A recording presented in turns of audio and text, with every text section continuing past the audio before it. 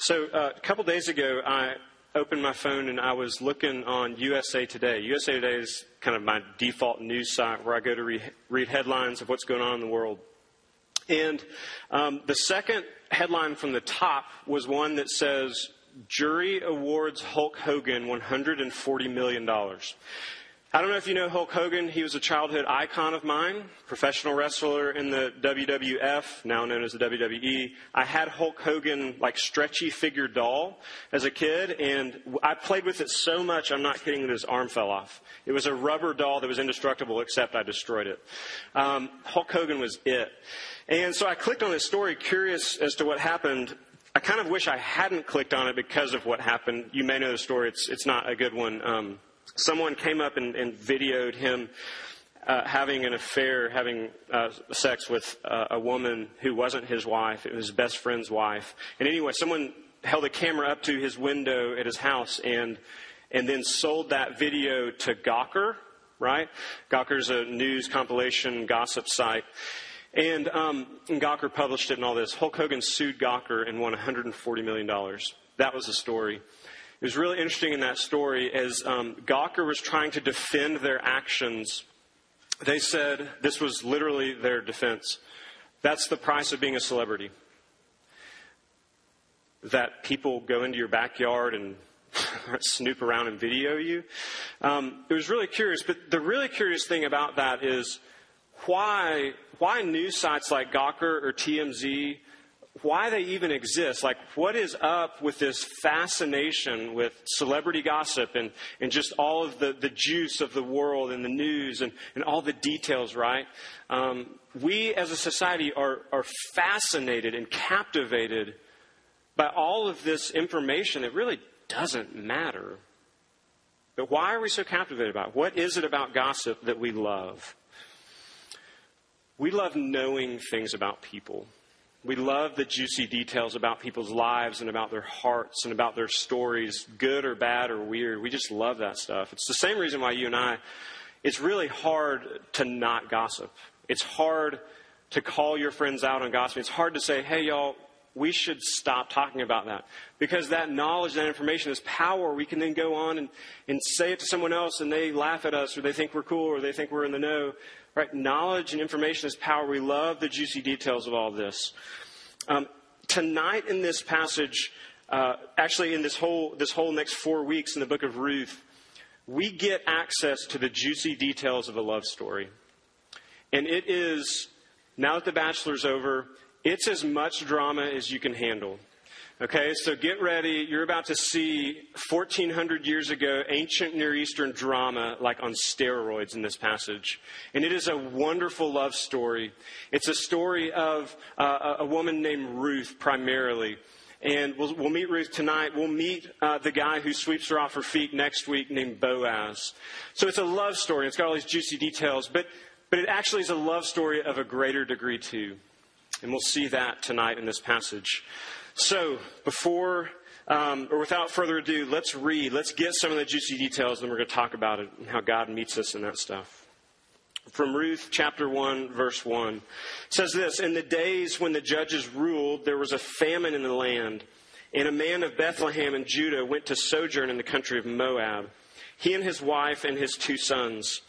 The name of the man was Elimelech, and the name of his wife Naomi, and the name of 2 sons were Mahlon and Chilion. And they were Ephrathites from Bethlehem in Judah. They went into the country of Moab and remained there. But Elimelech, the husband of Naomi, died, and she was left with her 2 sons. These took Moabite wives. The name of the one was Orpah, and the name of the other was Ruth. They lived there about 10 years, and both Mahlon and Chilion died, so that the woman was left without her 2 sons and her husband. Then she arose with her daughters-in-law to return from the country of Moab, for she had heard in the fields of Moab that the Lord had visited his people and given them food. So she set out from the place where she was with her 2 daughters-in-law, and they went on the way to return to the land of Judah. But Naomi said to her 2 daughters-in-law, 'Go, return each of you to your mother's house. May the Lord deal kindly with you as you have dealt so kindly with the dead and with me. The Lord grant that you may find rest, each of you in the house of her husband. Then she kissed them, and they lifted up their voices, and they wept. And they said to her, "No, we will return with you to your people." But Naomi said, "Turn back, my daughters. Why will you go with me? Have I yet sons in my womb that they may become your husbands? Turn back, my daughters, go your way, for I am too old to have a husband. If I should say I have hope, even if I should have a husband this night and bear sons, would you therefore wait till they were grown? Would you therefore refrain from marrying? No, my daughters, for it is exceedingly bitter to me for your sake that the hand of the Lord has gone out against me." Then they lifted up their voices and they wept again. And Orpah kissed her mother-in-law, but Ruth clung to her. And she said, "See, your sister-in-law has gone back to her people and to her gods. Return after your sister-in-law." But Ruth said, "Do not urge me to leave you or to return from following you. For where you go, I will go, and where you lodge, I will lodge. Your people shall be my people, and your God, my God. Where you die, I will die, and there will I be buried. May the Lord do so to me and more also, if anything but death parts me from you." And when Naomi saw that she was determined to go with her, she said no more. So the two of them went on until they came to Bethlehem. And when they came to Bethlehem, the whole town was stirred because of them. And the woman said, "Is this Naomi?" She said to them, "Do not call me Naomi." Naomi, as in Hebrew, means sweet. "Call me Mara." Mara in Hebrew means bitter. "Do not call me Naomi, call me Mara, for the Almighty has dealt very bitterly with me. I went away full, and the Lord has brought me back empty. Why call me Naomi when the Lord has testified against me, and the Almighty has brought calamity upon me?" So Naomi returned, and Ruth the Moabite, her daughter-in-law, was with her, who returned from the country of Moab, and they came to Bethlehem at the beginning of the barley harvest. This is the word of the Lord. These are the juicy details that set us up for this tremendous love story. Now, there's a lot here, and they're not all super exciting tonight, right? There's this kind of drama and this tragedy that sets up what will be this love story. So what are the juicy details? Let's talk about them for just a minute.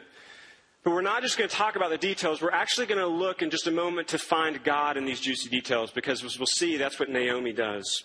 But let's look. As we get our first glimpse through the window on this love story, we begin to see that there is much going on. Let's look kind of at verses 1 through 5 right there in front of you if you want to look down.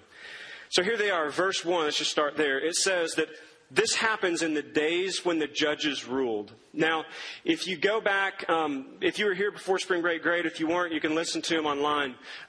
The stories that came out of the book of Judges are hard. Many of them are very hard. And one of the refrains of Judges is that the people in Israel, God's people, right, the ones who were supposed to be following him, just weren't. They were doing whatever they wanted to do. They were doing what was right in their own eyes. And these judges would come. God would raise up these judges who would kind of deliver them for a little while, but then they would turn away and follow all kinds of other things. And things just weren't good in God's land. So in that day, here's a glimpse of a family who was living in God's land, and then a famine came. Right? A famine came. There was nothing to eat. Which is interesting because the name Bethlehem as a town literally means house of bread. And so in this place that was called the house of bread, there is no bread. There's nothing. And so Elimelech grabs his wife Naomi and their two sons, and they head off to Moab. Lights flashing right here. From Judges chapter 3, Moab is one of Israel's chief enemies. They hated Israel, and Israel hated them. They were supposed to have driven them out. They were tormenting Israel all the time. So here they are. Imagine how bad this is. They leave this promised land where God said, "I will take care of you and be with you," and they go to enemy territory because they're that desperate. So they show up in Moab. Now, this is a bad situation.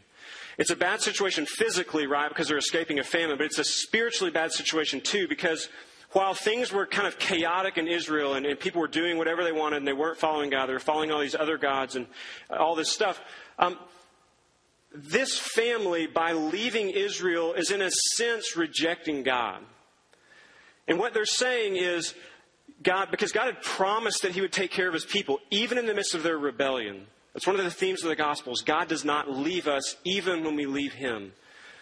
Right? But God said, I will take care of you. And they said, it's getting too hard to see how that's going to happen, God. We're going to go over here. And so they leave and go to Moab. It's a sad situation that gets worse, right? In verse 3, look there. It says when they get to Moab, Elimelech dies.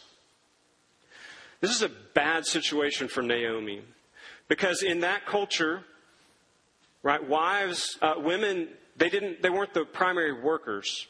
And so if a woman's husband dies, that's a very dangerous and precarious and scary situation for a woman. And so this is bad news for Naomi, but it's not the worst news because she has 2 sons still who can work and take care of her and provide for her needs. But then it actually gets a little bit worse for Naomi because her sons get married. Okay? Now, some of you will be mothers someday and you will have sons. And when your sons get married, you may think, oh, this is awesome. I'm getting a daughter. But what you're actually getting is someone who's taking your son from you. You can ask my mom. She has 3 sons. And so Naomi's kids, her sons, are getting married. Now their allegiance is split. They have wives to take care of and presumably their own families. And so, yes, they would take care of Naomi, but it's just not like it was.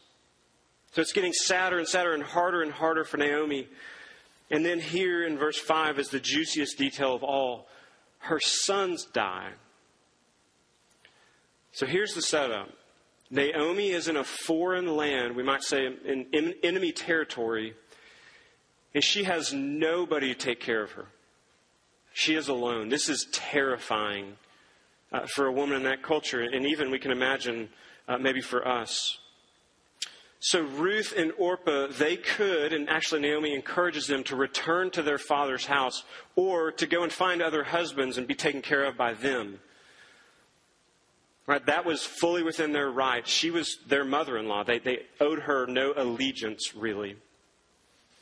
So the narrator of these 5 verses, just kind of these details, these juicy details are coming one after another. And he's setting up this picture to show us that this situation is awful. That Naomi's prospects for survival are slim, much less hope for a decent life.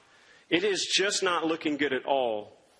Right? And so this is, sometimes we'll joke with each other and we'll say things like, oh man, you know, my blue sweater, my crew neck blue sweater, got a hole in it. But that's okay because I still have my blue V-neck sweater, right? First world problems. And we kind of joke about the real difficulties we have in this life. This is like the anti-first world problem. This is a 1400, 1500 BC real world problem. This is not good. A few of our students, actually about 25 of you guys, went to Chicago last week. And part of an inner city immersion experience, such as happens with Sunshine, is your eyes just get open to, for many of you, a whole new realm of the world that you've not seen. Maybe you've seen, but you've never been in the midst of it. And one of the things that I love about Sunshine Gospel Mission and the way that they kind of handle those week projects is they go through a simulation on what causes poverty. Right? And they give 3 categories. And the first category that they talk about is circumstances. So sometimes people are just living their life and a tornado happens here in Oklahoma and their house gets devastated and they don't have the right amount of insurance. And so they're underwater on their house and they can't pay to have it rebuilt. And so they're out on the streets. Or maybe you have a wreck, or maybe you run into somebody and you don't have the right insurance. Like just circumstances of life, medical bills, stuff. And those things can drive people into poverty. And there's a second category, which we would call choices or moral sin or moral failure, that you make a bad choice and that choice leads to some negative consequence for your life. And a number of those things pile up and you end up out on the street, whether that's an addiction or whether that's some sort of abuse or imprisonment or whatever it is.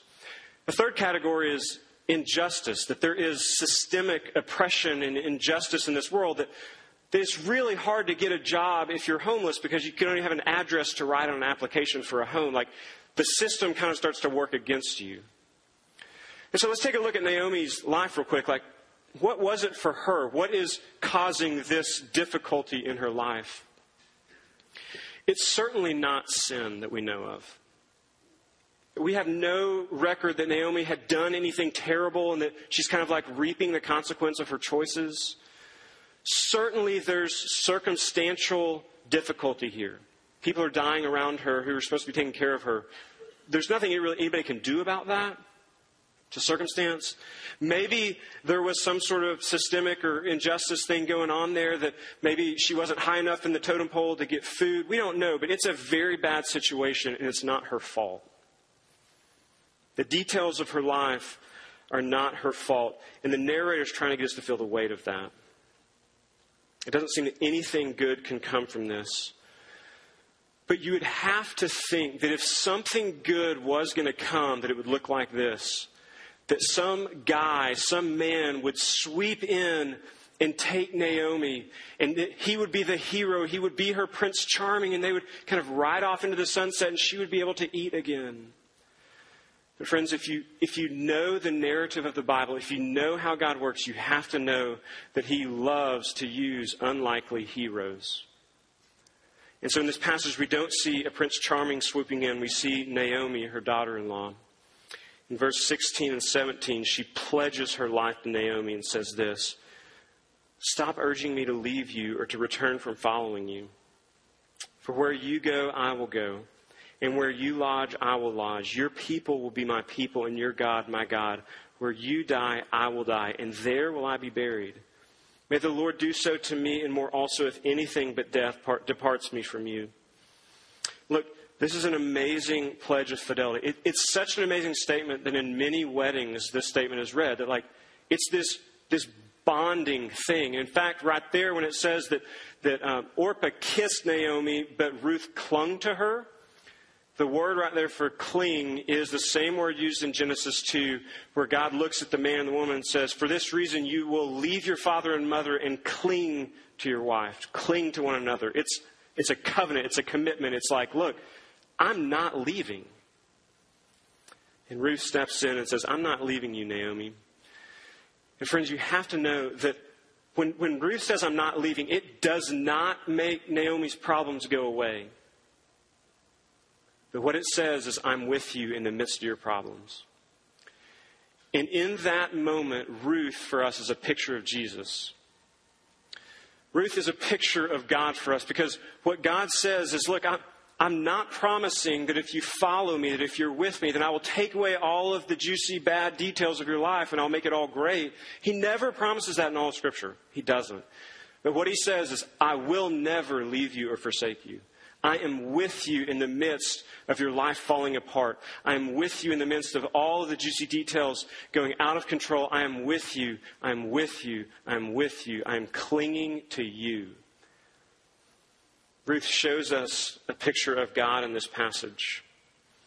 So how does Naomi respond? What does she do in the midst of these juicy, difficult details? She sees God right there in the midst of it. That's the second thing tonight, that she sees God in those juicy details. In verse 6, we kind of get, the narrator shifts his focus a little bit. The writer shifts his focus, and we see Naomi back in these fields of Moab, and she's presumably gleaning these leftovers, right? So imagine a farmer, as they go out and they would take all the fruit or all the vegetable produce out of the fields, they would leave back the stuff that wasn't that great. And so here's Naomi most likely swooping in and getting whatever she can so she can eat.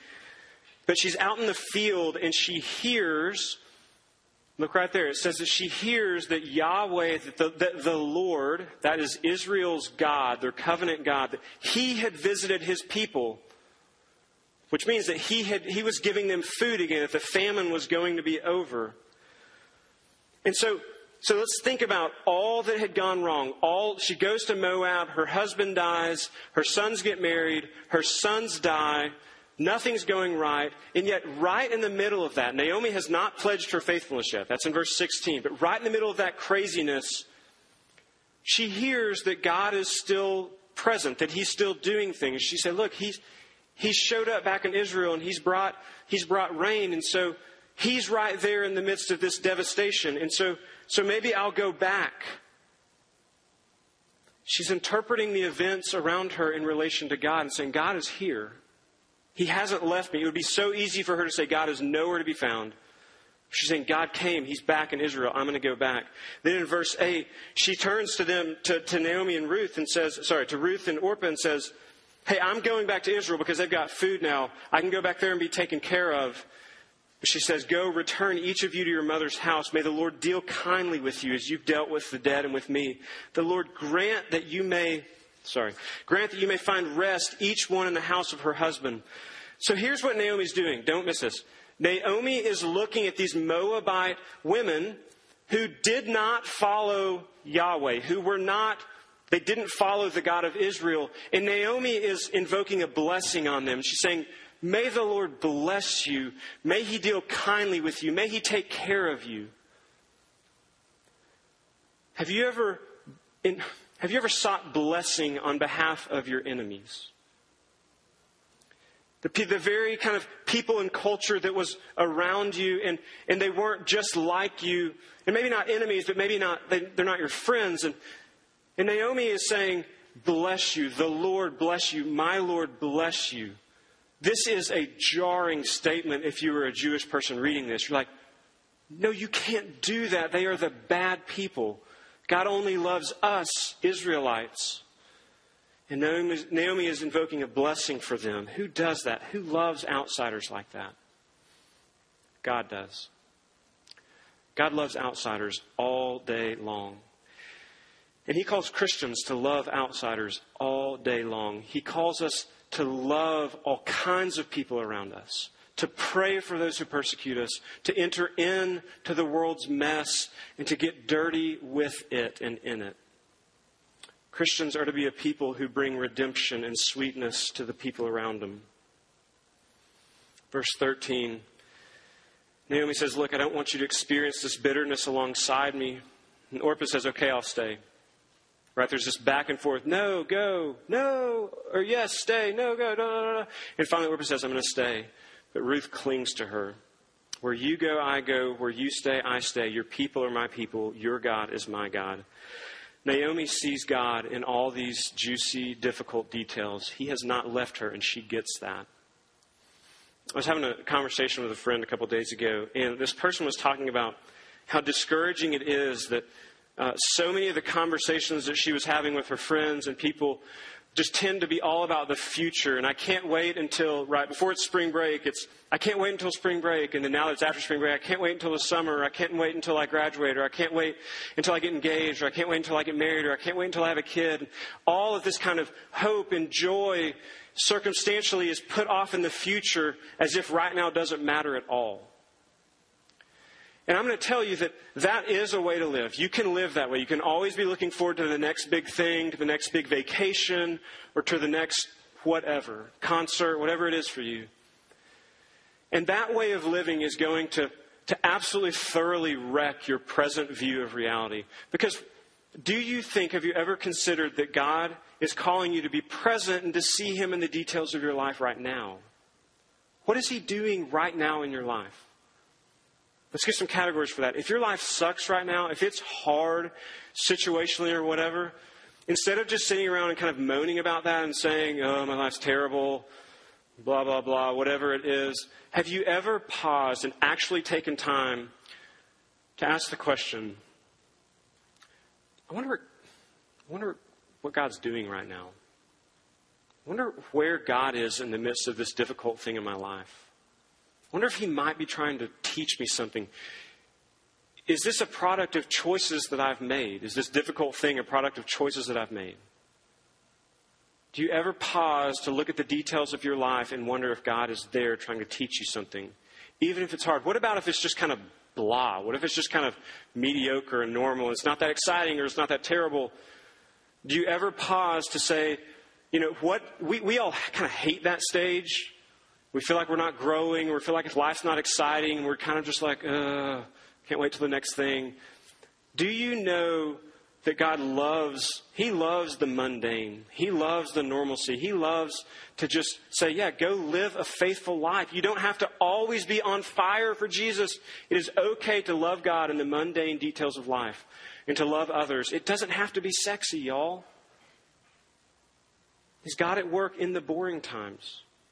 Is He in those details What about if it's good? What about if like you're really killing it and life's going great and you got the job you wanted? What if you got the guy or you got the girl or maybe you're engaged, maybe you're going to get married? Do you ever pause in the midst of those situations in the details and instead of just saying, yes, this is awesome, I deserved it. I worked so hard in college to get that job and I finally got it. It's just paid off.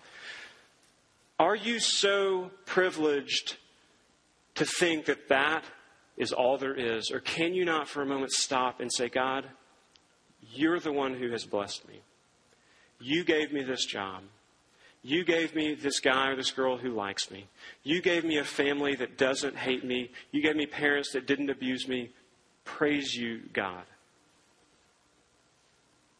Can you ever stop and look at the details of your life and say, God, where are you? Naomi's doing that. She's interpreting her situation with God right in the midst of it all. What is God saying to you in those juicy details? But Naomi doesn't stop there. She doesn't just say God is in the details. In this passage, we see that God is the God of the juicy details. We'll look at verse 22 right there. It says, so Naomi returned, and Ruth the Moabite, her daughter-in-law, was with her, who returned from the country of Moab. And they came to Bethlehem at the beginning of the barley harvest. So here it is. Naomi returns to the promised land, to her people. She's back in safe territory. There are, presumably, she would have relatives or clans, people that would take care of her. She's back. Crisis averted. But don't miss this, that out of her great love for Naomi, Ruth willingly takes the position that Naomi unwillingly had in Moab. Ruth is now a foreigner in this land. She's really not even related to Naomi anymore. I mean, not by blood. She's her mother-in-law, but it's not really still her mother-in-law. So Ruth, out of her great love for Naomi, leaves her place of comfort and enters into a foreign land, a place of much hardship and trial, and it's not all certain that they're going to be taken care of yet. So Ruth, because she loves Naomi, does this. She abandons everything she has for the sake of another. Does that sound familiar to you? Does that sound like someone else in the Bible?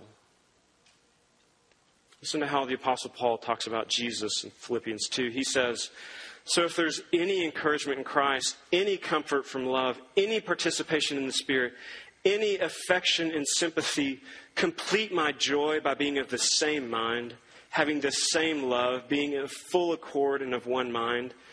Do nothing from selfish ambition or conceit. That's like Ruth. She wasn't being selfish. She wasn't about herself. She was loving Naomi. But in humility, count others more significant than yourselves. Let each of you look not only to his own interest, but also to the interest of others.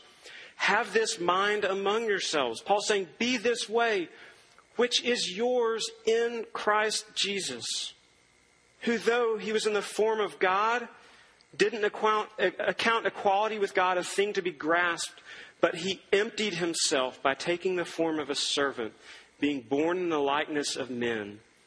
And being found in human form, he humbled himself by becoming obedient to the point of death, even death on a cross. Do you see that again, Ruth is picturing for us Jesus? That she willingly leaves her comfort, her place of security, her place of familiarity, and she enters into a foreign land. Jesus likewise leaves heaven in all of its comforts because he loved his people. He said, I'm clinging to you. And in order for me to get you back, I have to enter into your world, and it's going to be uncomfortable. And Paul says he didn't count that equality with God something to be grasped. He didn't just stay in heaven, but he humbled himself to the point of death even. Jesus went all the way. He was Ruth par excellence. He was Ruth 2.0. He went the whole way and said, I'm not stopping at just entering your world. I'm going to become the very thing that you fear that you are. We fear that we are separated from God because we are sinful. Jesus says, I'm going to become sin for you. And on the cross he does. And God abandons him for that.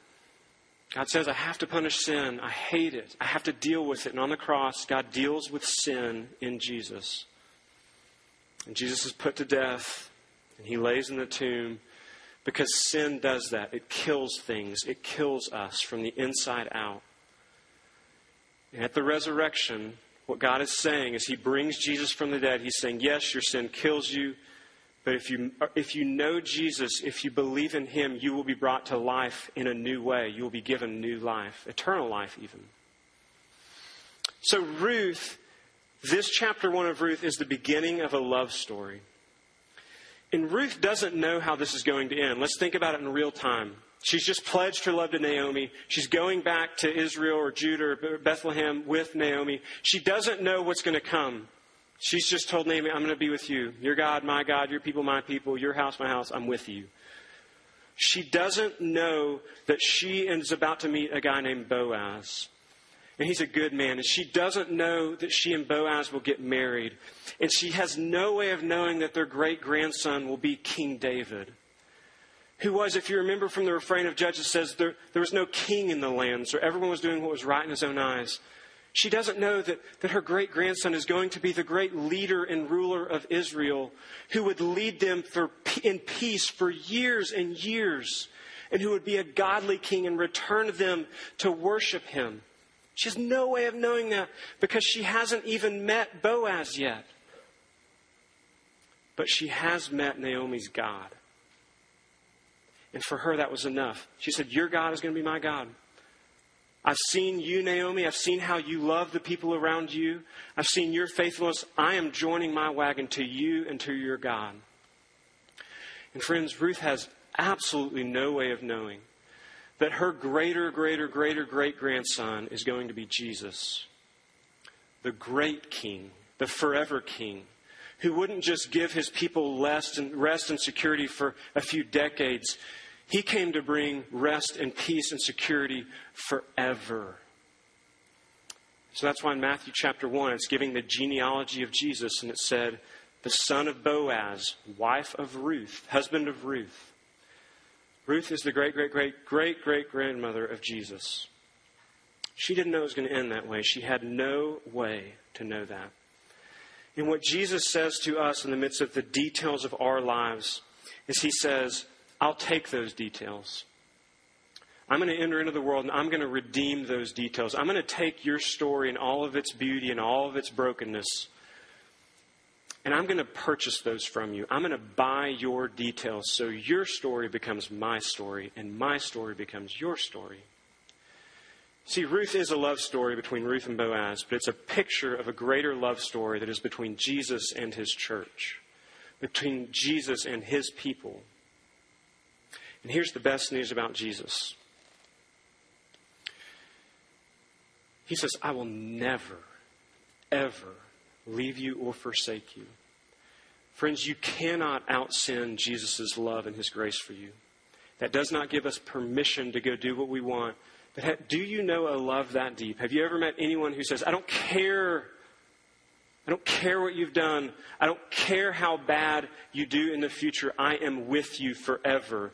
And it is only when you know that kind of love that you will begin to change.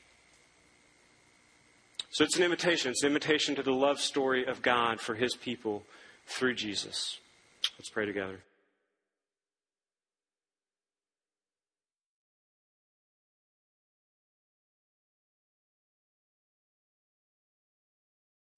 Father, we do hope and pray that this semester, if not even tonight, that you would convince us that your love story, that you're at work building and writing in this world, is not yet complete. Because you're still inviting people into it. And Lord, I would guess that in a room this size, that there are people in here who did things last week that they wish they hadn't done, who have done things this year or this semester that they're really pretty ashamed of. I pray that you would give them crystal clear vision to see that you are a God of the details and that you sent your Son to purchase those details and to redeem them and to begin to rewrite our story into your story.